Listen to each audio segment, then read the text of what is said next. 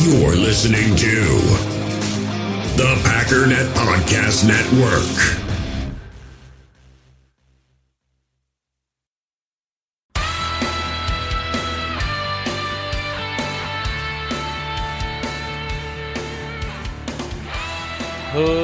Ladies and gentlemen, welcome once again to the Packernet Podcast. I am your host and resident panelist, as always, Ryan Schlitt. Check us out online, packernet.com. Find me on Twitter, pack_daddy. Well, man, what are we, 2 days after the loss to Tampa Bay, and I'm already tired of the offseason? It's just, it's out of control, and it's, it's partly the nonsense that's being said. It's partly the fans participating in the nonsense. It's just, listen, nothing has happened. Nothing has happened. Any rumor that you're hearing is false. Nothing has happened. Aaron Rodgers basically said as much, right? It's like, I'm not talking to anybody about anything. We're not doing anything. I went into the locker room. I talked to the guys. It was depressing. I left, and I'm planning on leaving and getting out of here and clearing my head. That's what's happened. The guys are upset. They want to be alone, and they're going to be alone, and that's it. So there's this, I don't know. The biggest annoyance that I have is the refusal to believe that people just say stuff, Like they're just doing their best to answer the question that they didn't know you were going to ask. Why is it we feel like every single thing that somebody says has to be this deeply profound thing? That's what all these rumors stem from. Did you hear what he said? Did you hear the way he said it? Did you hear that? He said the word think, which is now Rob Demovsky's thing. I didn't read the article, but I saw that even when Aaron Rodgers came on the air, maybe this is his attempt at trying to be Florio. I don't know. But you had the Packers CEO and Aaron Rodgers come out and say all these rumors are stupid. Flat out stupid. And Demovsky comes out and he's like, I don't know, he said think weird. Again, as though Rodgers sits in his house and plots this out. As though they're literally creating these puzzles, right? There's hidden little breadcrumbs that they leave. I'm going to say this, and if you follow the clues, it will lead you to the truth. And man, we start putting the pieces together and the words, and we listen, and it's like, oh man, did you hear him say Brown? What team wears brown? The Brown. He's going to the Browns. But what about Baker? Oh my gosh, they're going to trade Rodgers for Baker. This is literally what we do. And it's so stupid. The guy's just saying stuff, man. He's just saying. Literally what I said yesterday is exactly what has been explained, right? He's like, look, man, this sucks. It's sad. A lot of these guys aren't going to be here next year. And, and me, I don't know the future either. Again, he's stumbling through his words. He realized he said something that sounded not great. Like, these people aren't going to be here next year. So he's like, hey, and my future's unknown too. It's a sad thing. And boy, oh boy, we just ran with that. And now we can't be done because there's an anonymous source out there that says Rodgers wants a new contract. Who? Who said that? It's Florio has a source. Okay, yeah, it sounds about right. Just like the rumor that he's gone, he's out of here, like some other guy I've never heard of said, some blue checkmark dude. He's trying to force his way out. It's all stupid. No, but the contract one's different. This one's different. It's real. He does want a new contract, and it makes sense. The Packers want to do it, and he wants to do it. It makes sense. No, it doesn't. They just reworked his contract like 5 minutes ago. Why are they doing it again? Let me tell you exactly what's happening. This is Packer fans projecting their insecurities onto the Packers. We have no money. What are we going to do? Aaron Rodgers wants to leave. What are we going to do? I hate Jordan Love. What should we do? Oh, I've got the perfect solution. We'll rework Rodgers' contract after literally just getting done reworking Rodgers' contract, because despite Aaron Rodgers getting like $100 million in cash in 3 months, he realizes, I don't have any money. I'm getting shorthanded here. This is insane. I'm not making enough money. Because all his money was front-loaded. So he goes to the team and says, I want more money. This isn't fair. Within 5 minutes of losing to, everybody, I mean, you lost the Super Bowl. You lost. And the Packers are like, oh, that's great. We didn't know what to do. We were so lost and confused and scared. We had no plan. We extended David Bakhtiari, and we set that up in a way that we would be okay. But then we realized, oh, no, we forgot about this coronavirus thing. We forgot, and we don't know what to do, and we're scared, and we just need your help, Rodgers. Please, what can we do? Can we extend you out for another 10 years? And make it so we can't cut you for the next 5? Would you take that offer? And then we just don't pay you, and then we'll be okay. And forget Jordan Love, because that was a mistake, and we shouldn't have done it. And I'm sorry, and we'll trade him away. Dude. Again, this is what I told you a few weeks ago, days ago. I don't know when it was. The Packers are not scared. They already have a plan in place for how they're going to handle the salary cap. When they extended David Bakhtiari, they set it up in a way that doesn't conflict with their current plan to be black and under the cap. Be in the black. They're not going to be black. Calm down. Some of them will be black, but not the white guys. Point is, right now, the Green Bay Packers are going through several things. The GM and all of them are working really hard looking at prospects for the draft. The coaches are looking at the past season trying to figure out what to do, namely Matt LaFleur has to figure out who stays and who goes. And that sucks, and he really is not liking the fact that he's going to have to fire some people, and as far as I know, he's never done that before, and he's not liking this. And the players are worried about, with the exception of maybe the current free agents who are worried about, I need a job, where's my job going to be? Kevin King, Aaron Jones, Corey Linsley, those guys. With the exception of those guys, they're off trying to unwind, trying to forget. Some of them are immersing themselves in the gym, working out. You know, Rashawn Gary's probably out working out right now. 3:58 in the morning, he's out doing push-ups. Aaron Rodgers is passed out from being drunk or a little tipsy. You know, I don't know. Who knows? But I'm sure he was drinking. And then tomorrow he's going to go hang out with the Dalai Lama or swim with sharks or hopefully not, but possibly find himself a new girlfriend, in which case maybe we should consider trading him. I'm just saying. His value is through the roof, and his play is going to go down to 0. Yeah, I said that. I know that offends some people. I don't care. It just means he's a good boyfriend. He's very attentive to his relationships. It's what you should be. You can't be sitting around focusing on football all day when you have somebody else to care about. What kind of a sick person are you that you think he can just be 100% dedicated and be in a healthy relationship? He's not that kind of person. I flipped it on you there, didn't I? Get out of my face. Now, look, that's not to say it's impossible they end up working his contract. I'm saying it's stupid to believe that these things are happening right now. That Aaron Rodgers stormed out of that locker room and said, I need more money. And why? Well, because he's sick of being here, and they never help. They never do anything for him. What are you talking about? They literally went out in free agency and bankrupted the team. It's hilarious how people on both sides of their mouth can say, we have no money. Also, we never go out and do anything in free agency. Why do you think we have no money? Because the GM listened to you and went out and got people. Well, he only listened to part of what I said. I also said first-round wide receiver, and he got a quarterback. So you should give Aaron Rodgers more money. No, nonsense. He had all the guys he needed. Everybody was there. This is not a situation where the fans can kick and scream and cry. That stupid excuse of, well, we would win if we just had a top 10 defense. That goes out the window. The stupid excuse of, well, we would win if you just go get some help in free agency. That goes out the window. He had the number 1 offense in football.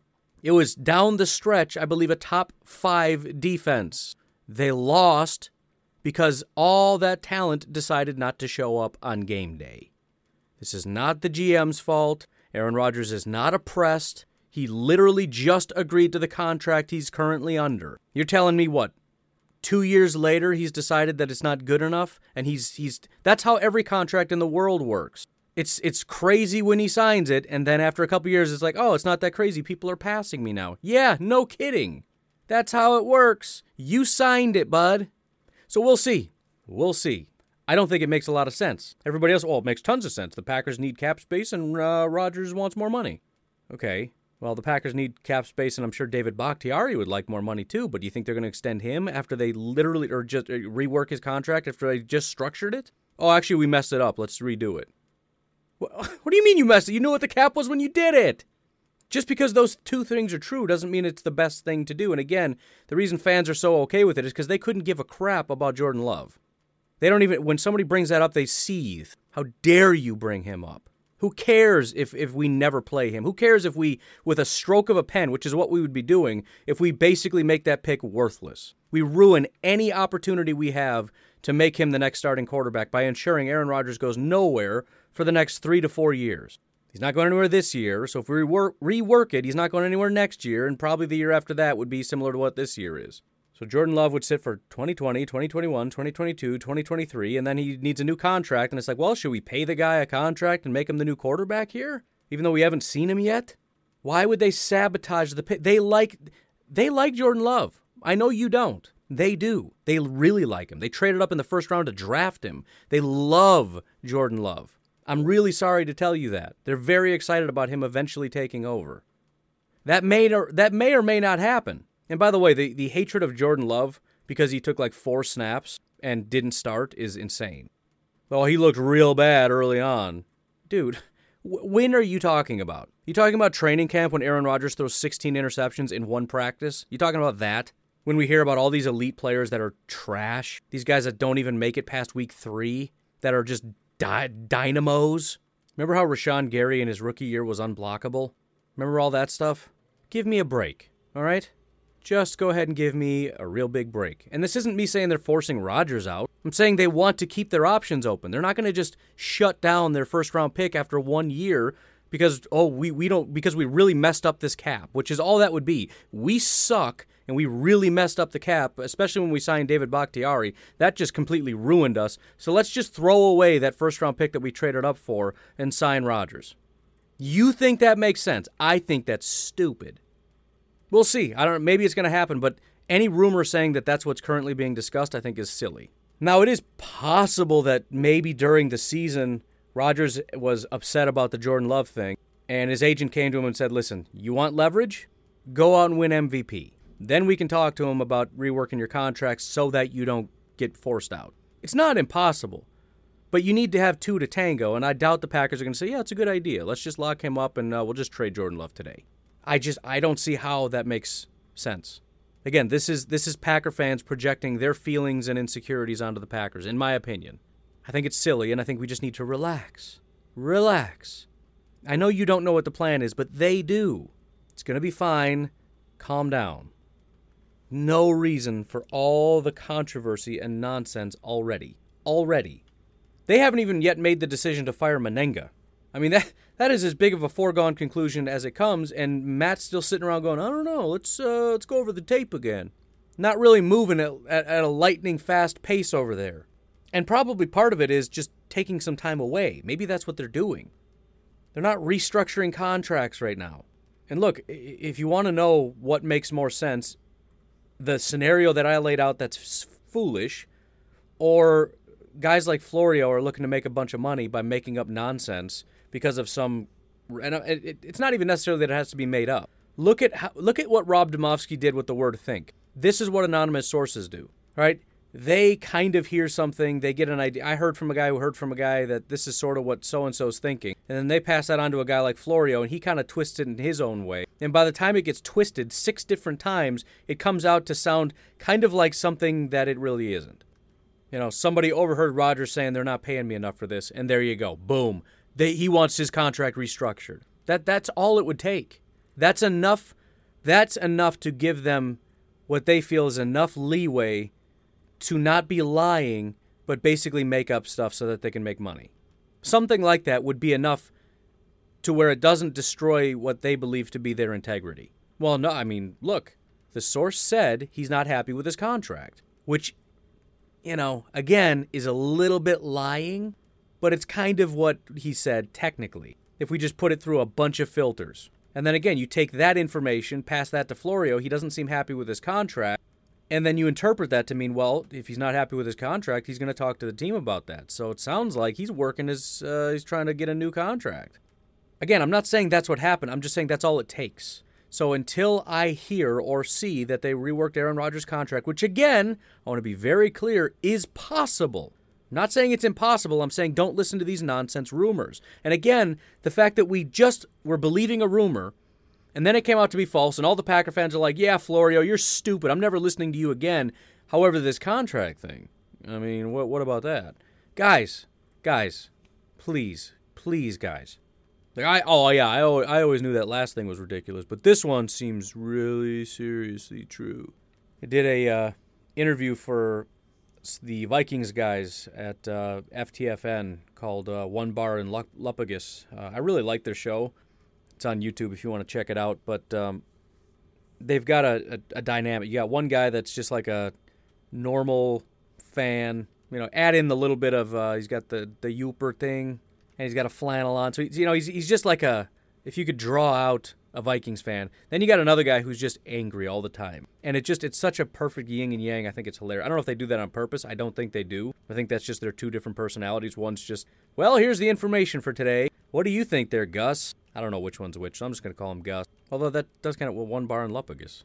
That's hilarious that I just said Gus. And he's like, I'll tell you what it is.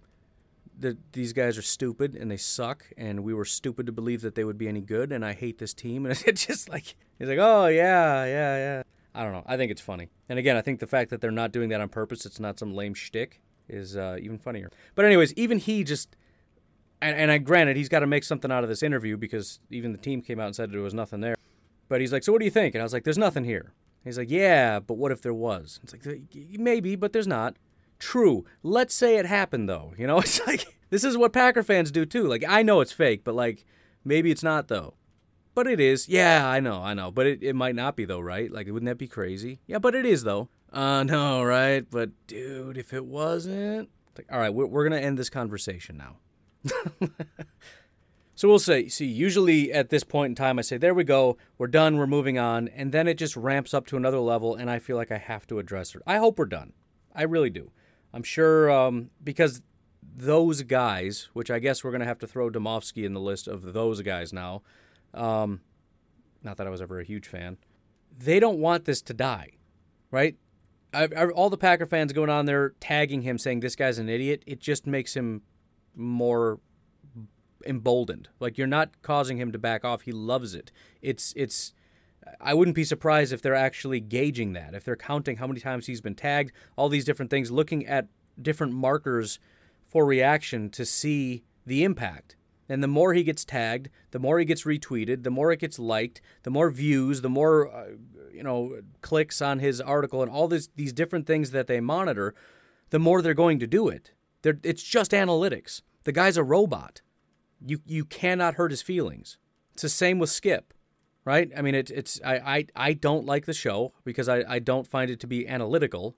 It's like a diet of pixie sticks. It's just, there's no substance. There's no nutritional value whatsoever. It's just sugar. And I used pixie sticks instead of cake because I don't even think it tastes good. Some people like the taste. So for some people, it's like cake. For me, it would be like eating pixie sticks. Like, maybe if I got a little taste of like one thing, it'd be okay, but I can't just eat it all. I have no interest. It doesn't even taste that good. But he doesn't care. He will happily say things that he knows are not true just to be able to get this kind of a reaction. And the fact that Florio's getting all this attention for going at Rodgers is like, dude, that's my thing. So he comes in even harder, and he just blames Aaron Rodgers. Flat out says it's his fault. He's the reason they're losing all these games. He knows it doesn't have anything to do with that. Or maybe he believes it to a small degree, but he's going to take it too far because Florio's stealing his spotlight. So he's really going to go at Rodgers now. Because he doesn't care how it makes Rodgers feel. He doesn't care how it makes Packer fans feel. He doesn't care about anybody. He's a robot. He cares about ratings. He cares about his paycheck. In a way that's respectable. I don't like the product.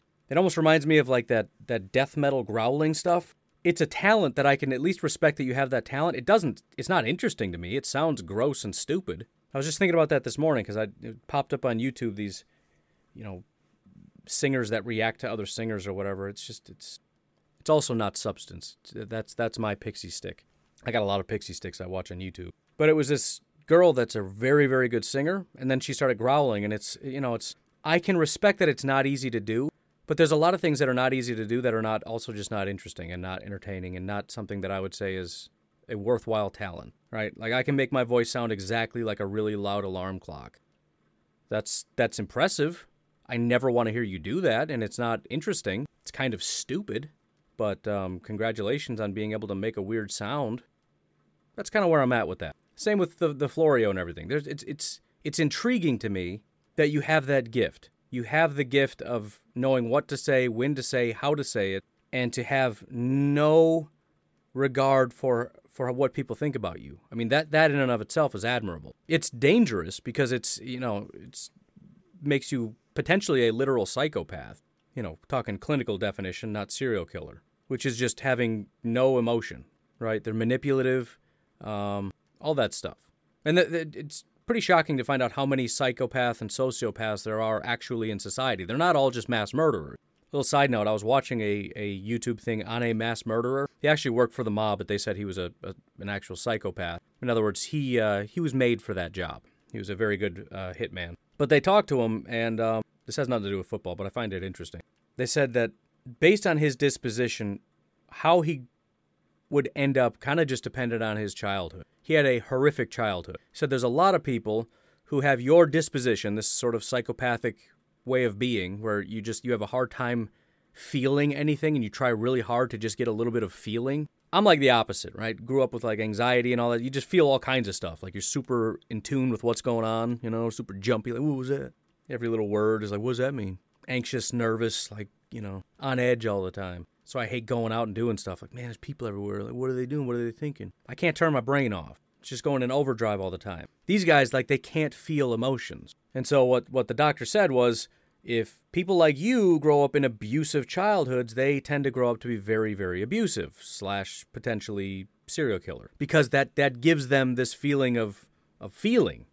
Other people, if they grow up generally with good childhoods, are more the extreme type, Like the guy that literally jumped out of a plane without a parachute, or people that climb up the sides of mountains with no ropes, which always freaks me out. Whenever I see people that do that, I don't want anything to do with them, because I know that they're just one bad experience away from being Jeffrey Dahmer. I don't want anything to do with those people. Plus, those people are they're psychos. Have you seen those videos of people doing flips on the sides of buildings? I hate that with every fiber of my being. You guys are nuts, and quite literally, so... Little tidbit there. So I guess we can all just be glad that Florio is not a mass murderer that we know of. Instead, he uses his powers for greed, and I can respect that. All right, moving right along. So I got 2 different questions that are related, so I'm going to look at those. It's a little bit underhanded because he didn't actually tell me the whole question, but I'm just going to run with it anyways because I need the question now, and I don't have time to ask you at 4 in the morning and wait for you to respond at 8 o'clock. So Dan wants to know about Greg Williams. Don't remember his initial question, but I have to assume it has something to do with should we bring in Greg Williams to replace Mike Pettine. No. And I feel like Greg Williams is similar to Mike Pettine minus the controversy. Right? He's an old school guy, throwback, angry, like get your guys ready to go out and kill people. But that's also kind of the problem. Right? That whole Bountygate scandal. I'm shocked that guy still gets jobs, and the last place that I would ever think that he would get a job is here in Green Bay. Remember the whole, like, culture thing and whatnot? And can you imagine, like, I know there's something cool about, like, getting the guys to have a little bit more of an edge to them, but can you imagine, like, the goofballs that play for Green Bay, like Za'Darius and Preston, how they would react? Because they're genuinely good people, they seem to be at least, if you get a guy like Greg Williams in that locker room, who's talking about, like, actual violence against other people. I just feel like he would cross a line and he would lose the locker room really quickly. And if he didn't, then he's not Greg Williams. That's what makes Greg Williams Greg Williams. He's a throwback. He's a great defensive coordinator if you played in the 90s or earlier. Today's football players don't want to hear that stuff. With the exception of a couple guys that still mouth off after games, these guys are hugging and shaking hands and all that stuff. They're friends. They hang out after the game. They don't need some defensive coordinator coming in saying, hey, this dude's got a bad knee, just take him out. Greg Williams is kind of a D-bag. He doesn't belong in the NFL. I don't know why he keeps getting jobs. He's always filled with controversy. He's kind of a laughingstock. I don't remember exactly what happened, but I know when he went to the Jets, there was some press conference, and he started saying all this really weird stuff. And it's just like, it was just cringy. Like, why is he still in the league? Ugh. I found it. Now I remember what it was. I'm just going to play it. Just remember, this is the guy that got busted for Bountygate. Pretty sure there were recordings. Let me read you a little bit about this. This is from Wikipedia. On March 2nd, 2012, it was revealed that during Williams' tenure, the Saints ran an illegal bounty fund which paid players for causing injuries to opponents that would result in those players leaving the game. The NFL found that Williams and as many as 27 Saints players were involved in the scheme. An unidentified Saints player first alerted the NFL to the scheme in 2010 offseason, but the investigation stalled until the NFL found irrefutable evidence of a bounty system just before the 2011-12 playoffs. A league investigation revealed that Williams began the bounty. Remember, Williams began the bounty system soon after he arrived in New Orleans, after Peyton charged him to make the Saints' defense nasty. Players usually earned $1,000 for card-offs, $1,500 for knockouts, although payments were known to triple during the playoffs, though they were encouraged to put their winnings back into the pot in order to raise the stakes as the season went on. Investigation found that Peyton tried to cover it up, etc., etc. So that's what happened. That's what he did. Peyton said, hey, I want you to make this defense nasty. He gave, which, $1,000. Can you imagine being a multimillionaire and trying to get people carted off and knocking people right in the head for $1,000? That's insane. But here's Greg Williams shortly after he joined the Jets. Odell Beckham Jr. saying yesterday you coached dirty hits and that you told players to injure him in the preseason game in 2017. Odell who? That was it. That was Jerry. That's just, those are the things. I think there's been several players, I just found out about it, but we've got several players that have already come out and, that have mentioned things about that. We don't do that. We've never done that anywhere I've been. We don't do anything to hurt the team. It's the number one primary thing. If you're committing penalties, you're doing those type of stuff. We just don't do it. And, you guys are cooperating, giving him attention. Just don't give him attention, and it just is what it is. Is it discouraging on some level, though? He's one of the most dynamic players in the league. For him to even... That's your opinion? He's one of the better players. What's New York's opinion? He's the Giants' opinion. What did the Giants do? The Giants are... So that's not a question for me. You don't think he's one of the more dynamic players? Here's the deal. We got to play against whoever comes out of the huddle. Every single week, we play whoever comes out of the huddle. We do that every day in practice, and there's some of those same kind of guys here, and we do that. Do you take any personal offense to a guy who's attacking your reputation? No, I don't. That's part of this is part of what we do, okay? And you believe what you believe, but people know, okay? And the people that know me. I don't have to defend that. So there's several things here, right? First of all, he thinks he's really funny. He just got accused, the Bountygate guy just got accused by an NFL player of trying to get guys to hurt Odell to take him out of the game. Now, maybe Odell's just spouting off. He does that a lot. But his response to that, first of all, is to make a joke, which was a stupid joke. Nobody laughed, so it was really cringy and uncomfortable. And then he goes on to say a blatant lie, which makes it seem super suspicious, saying, I've never coached anyone to do that anywhere in my life. Okay. Not the best defense, counselor. And then just the fact that, so even if it's fake, you listen to the other questions that came up, it's all about attacking Odell. It's all about, what about your reputation? What about that? Why would the Packers want that kind of attention? I don't think the players are going to like him. I think he's going to bring a ton of negative press. Again, even if he's not doing those things anymore, first of all, he is an old school coach. That's how he coaches. Not necessarily that it has to be bounty, but he coaches nasty. And if he doesn't coach it's the same with what I said about Mike McCarthy. You can't just change how you coach and be just as good. You know how to do what you know how to do. He knows how to coach throwback nasty defenses. And so now we got a coach like this different. I don't think so. But then just, again, the negative press, and do the players even want to work with him? Do the coaches want to work with him? No, nobody wants to work with this guy. Beyond that, the final argument is the Jets hired him. That should tell you everything you need to know. The Jets hired him, and they won, one game all year? Or do they end up winning 2 in the end because they're stupid? But this was by far the worst team in football. And it wasn't just their offense. It was a team that historically has had terrible offenses but pretty good defenses. This guy shows up, and the defense is a joke. You got guys like Jamal Adams saying, get me out of here. There's nothing that I really like about this guy here. So that's my thought on Greg Williams. Again, I'm sorry I don't know your exact question. Maybe that wasn't your question. But again, I got to kind of just take and run with it. Feel free to clarify tomorrow. Maybe we'll follow up. But as far as my thoughts on bringing in Greg Williams, I feel like it's about as clear of a no as you can find. And in general, I tend to like the idea of bringing in newer, younger people. Not that it has to be, but again, I just think there's going to be a little bit of rust with the older guys. Even with Mike Pettin, he knows what he knows, and I'm sure he did a good job of trying to modernize what he does.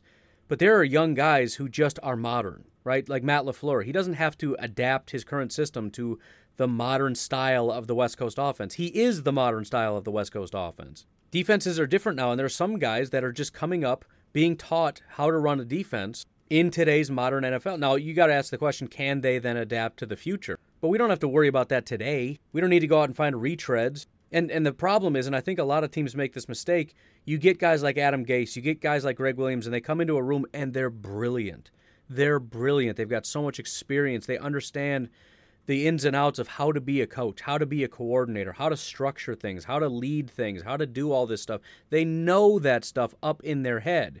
But in terms of how to actually coach a team to win football games, it's a completely different thing. And I don't think the owners that pull the trigger on this stuff necessarily realize, this guy might know all the X's and O's and he'll be able to run circle. Some of these guys are smarter than Matt LaFleur.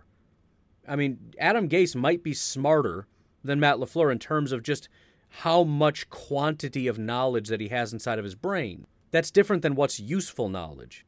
The big misconception about being knowledgeable, being smart, like somebody that can go on Jeopardy. That doesn't mean you know a lot of stuff. Certainly doesn't mean you have wisdom, right? That's a constant mistake we make. You went to school for a long time, accumulated tons of knowledge, so now if I ask you about a topic that you don't necessarily know about, you're going to give me the best answer. No, that's wisdom. That's how do you take the available information and come to the best conclusion. That's different than how much garbage have you accumulated and stored inside your brain. Two completely different questions. And I think people miss that when they're looking at coaches. This guy's super knowledgeable. He knows a lot. Yes, he knows a lot of stuff. What does that have anything to do with his ability to stop modern-day offenses? To solve that riddle. Does he know how to do that? Well, I don't know, but he's been around. Yeah, he's been around. And I bet if he was going up against Brett Favre, he would surely do a good job of shutting him down. But it's not 2002 anymore. So, I mean, and it doesn't have to be some 34-year-old. I'm just saying generally, and I think it's tough, and it's a high-risk thing to go out and get a young guy because you don't know if they can handle the other part, right? You don't. There's a lot of value to the wisdom that they have, and you know that they can be a good coordinator. It's just a matter of can you kind of modernize yourself, and it seems like that's a smaller bridge to cross.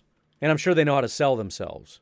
Oh yeah, I know. Look, and he can talk the talk. Right? He knows how to regurgitate. He's been to the classes. He can say what they say. It's kind of like people that they say they can understand a language but they can't speak it. So if somebody's speaking Chinese and you say, "Hey, do you know what they're saying?" They're like, "Yeah, he's saying go left on Broadway Street there. That's where the Taco Bell is." Wow, he can speak Chinese. No, he understands Chinese. He can tell you what that means. If you put something in front of him, he can explain it to you. I'm talking about on game day. An offense is doing this. What are you going to do about it? How do you build this team?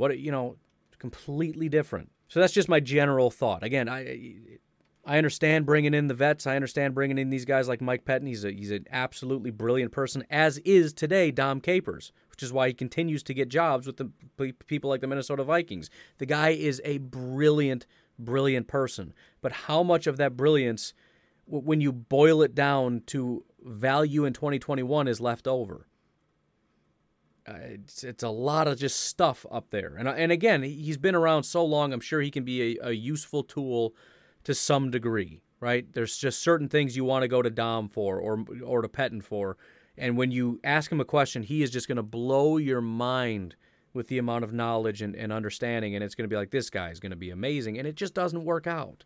I was looking for a different question, and I came across this one that also kind of fits in what we're talking about. So we'll go here first. This is from Pacman14 on Twitter, also known as at Vault14Hunter.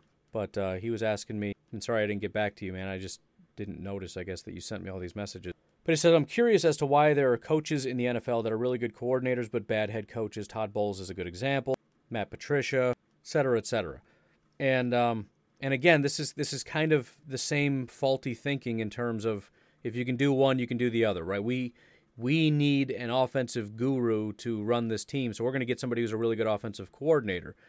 You're going to get something, but it's a different thing than people think it is. It's being a head coach, like a lot of people have described it, is like being a CEO.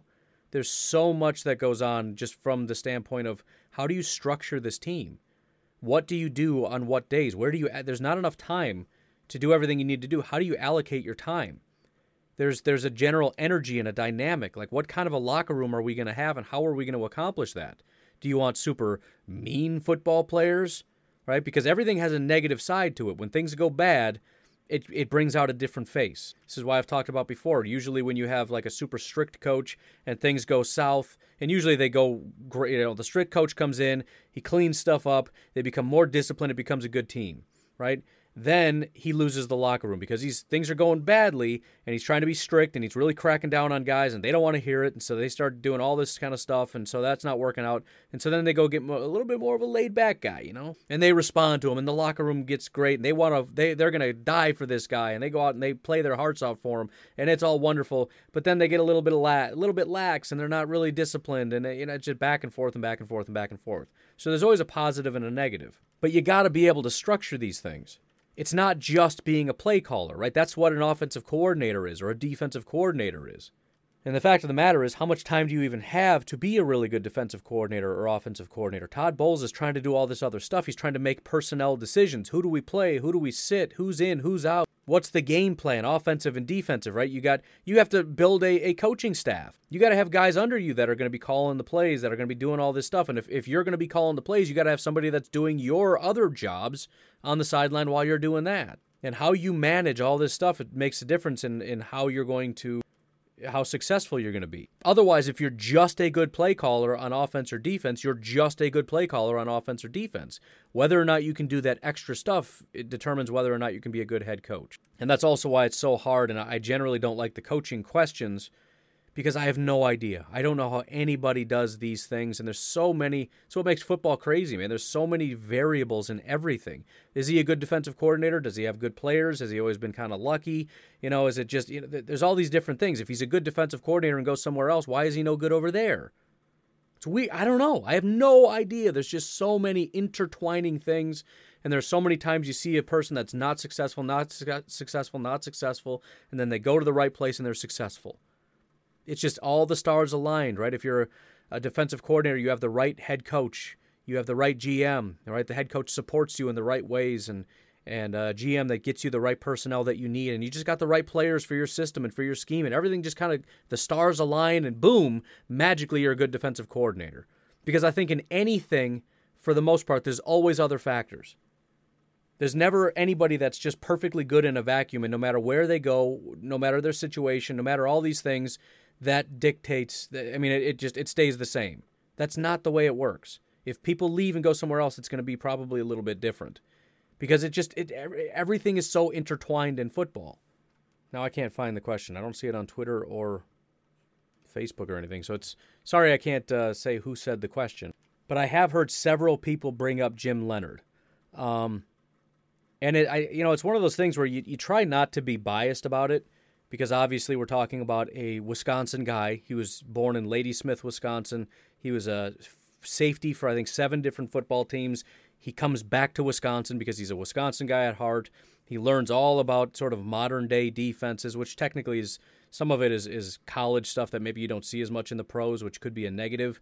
But the NFL does also steal from it. So, he's going to be kind of on the cutting edge of that. But also, for the most part, people just love the Badgers' defense. You look at a defense where these are guys that are not getting drafted in the first round. A lot of these guys aren't getting drafted at all. If they do, you get like a 4th-round linebacker or a 5th-round edge rusher or something, and they don't usually pan out super well in the pros. But look how good they are. They're attacking, and they're this kind of 3-4 defense that's just, they fly to the ball. And you just got to respect it. I always said the Badgers are kind of boring because of the way that they play football, but this is part of it. This is part of what makes them boring is the other team has a hard time moving the ball too. And so I think a lot of people respect that. I'm so glad PFF finally has a NCAA thing. But if you look at their defense, and again, keep in mind how talented they are. When I look at this team, there are 3 guys that are in the 80s or higher. And one of those guys didn't hardly play at all. He played in 2 games, 13 snaps, Titus Toller, safety. The other 2 guys, not surprisingly, are linebackers. He does a fantastic job with linebackers, but Jack Sanborn and Leo Chenal. I don't really know these guys, so if I mispronounce their name, I'm sorry. I'm actually surprised how I don't know. Oh, there's a Getz. I wonder if there's... I know 2 different Getzes. My wife's family, and I had a friend in high school from Wisconsin. There's a lot of Getzes in Wisconsin. Anyways, On top of that, you've got 11 guys that are in the 70s or higher, and most of them are very low 70s. Remember, 70 is just good. The rest of this, and it's college, so there's a lot more players than the NFL. 7 guys that are good on an NFL team is not bad. There's 44 different defensive players here. We've got 11 that are in the 70s or higher. If you look at coverage grades, there's 2 that are in the 70s or higher. One of them is that Titus Toller guy who hardly ever played, which leaves one guy, Faion Hicks, cornerback, and he was at a 70.7. So there's just like one guy who's barely any good. Again, Wisconsin doesn't recruit the best guys in the world, but they do a good job. I mean, even this past year, they started the season, they allowed 7 points, 11 points, 17 points, 14 points, and then the 2 big games, they allowed 28 and 28. It's just weird in college football to not see like 50s and 40s and stuff. 7, 11, 17, 14, 28, 17, 28. You look at the offensive fluctuation, 45, 49, 7, 6, 7, 20, 42. That seems like college to me. But again, and I like that. It's just consistently stingy. You struggle to get yards. You struggle to complete passes. You struggle to get first downs. You struggle to get points. So, and again, there's so many questions that I can't answer about the guy. I have no idea what happens when he comes into the pros, his understanding of things, his ability to lead a locker room of professionals as opposed to college players, which is a night and day difference. I have no idea what he can do, how he can do any of that stuff. But anyways, we got to take a break. It's kind of weird. It's a very late break, and we don't have much to talk about afterwards, but let's do it anyways. We'll take a break, and we're on the other side going to do our college football question and answer. We'll be right back. In the hobby, it's not easy being a fan of ripping packs or repacks. We get all hyped up thinking we're going to get some high-value Jordan Love card, but with zero transparency on available cards and hit rates, it's all just a shot in the dark. Until now. Introducing Slab Packs from ArenaClub.com, the only repack that provides real value, a complete view on all possible cards, and clear hit rates for each one. Now when I buy Slab Packs on Arena Club, it finally feels like I know what I'm getting. And honestly, the best thing for me and my son is the fact that we're kind of novices into this. When I walk into a card shop with my son, and a card says it costs $40, kind of just taking his word for it that that's a good value. So I appreciate the transparency on grading, as well as just getting excited about seeing what you could potentially get. Right now, you can get 10% off your first purchase by going to arenaclub.com/packdaddy. Wow, that's crazy offer. 10% off a $400 slab pack. That's $40 right there. Anyways, that's arenaclub.com/packdaddy for 10% off your first purchase. We all have smartphones, and we all know they're pretty amazing, but they also can be amazingly distracting, especially when we're around other people. So US Cellular wants us to reset our relationship with our phones by putting down our phones for $5. That's right, a company that sells phones wants us to put down our phones. And to see what we find, learn more at uscellular.com/built for us. So this is a question on Instagram from LeBron913. And he says, who do you think we draft in the first round? A pretty straightforward question, right? Obviously, the answer is I have no idea, but let's talk about it. So as of right now, and this isn't even my most updated mock, it's just the one I have available, or not mock, I mean my most updated big board, but it's relatively the same. If you're looking at everybody's favorite positions and the players that are sort of in that range right now, you've got, for example, Davion Nixon, who is the Iowa defensive tackle. I do not like him. I haven't really watched him. We can delve into that a little bit more if you like, and maybe if I watch him, I'll really like him, but I just... not a huge fan. All right, I'll summarize it for you. I think he's a guy that is getting a lot of hype because of the flashy stats really exploded, but they're deceiving. As far as linebackers, you've got Zaven Collins and Dylan Moses. I don't think Dylan Moses is going to be a good value. He continues to fall, and I think he's going to continue to fall. He had a terrible 2020, and unless he was just injured and fought through something, his value just tanked. But Zaven Collins is extremely popular, had a great year via PFF and everybody else's assessment, so that is certainly an option. As far as additional defensive tackles, Christian Barmore is a very popular one out of Alabama. He seems very love-hate. Again, I haven't watched him. I have a feeling I'm going to love him because I always really like Alabama defensive tackles, even though I know they usually don't pan out. I still just really like them. Raekwon being my most recent, and he was actually very good this year, so I'm very happy about that. Quite dominant. As far as wide receivers, and again, there's a lot of other names that you could put in here, but as it stands right now, according to where things are sitting at that range where the Packers are picking, The biggest names are Rondale Moore, who's probably going to be gone, and then Terrace Marshall, who seems like a little bit of a reach at this point. But again, it's things can fluctuate so much. Terrace Marshall might go at pick 20. He might be third-round pick. I don't know. Offensive lineman, you got Trey Smith, who's an offensive guard. You got Alex Leatherwood, the tackle out of Alabama. There's some other guys that are kind of moving up and down boards. Rashawn Slater was kind of a reach, and then he was a good pick, and now he seems like he's going to be gone, but we'll see. Sam Cosme was like a potential top 10. He's starting to drop down the boards a little bit. Jalen Mayfield is a right tackle out of Michigan, which is certainly an option. I'm actually going through tackles, so if you have tackle questions, hit me with it, because I'm kind of creating my own little cheat sheet. Depending on how awesome it is, it might actually be somewhat of a draft guide. I don't really know how that's going to pan out, but some really cool information. You've also got Elijah Vera Tucker, who is a guard out of USC. Creed Humphreys, a center out of Oklahoma. Keep an eye on him depending on what happens with Corey Linsley. I know we have a guy that can play center, but, gives you a little bit of flexibility with Elton Jenkins, right? If you have a good center that you like, you can draft him, and then Elton plays guard. If you find a really good guard you like, then it's kind of up in the air, I guess. You could have him play center or guard, depending on how you want to do that. He's probably going to end up playing center. Cornerbacks, Darian Kendrick went back to school. That was a very popular pick in this range. Otherwise, Sean Wade has completely fallen down the board. I really doubt the Packers pick him up because he's basically strictly a slot corner. I don't think the Packers are going to be looking for that, which is also probably why he's going to slip kind of probably pretty deep into the second round. Otherwise, there's not a lot here. I got to go back to pick 47 here with Eric Stokes.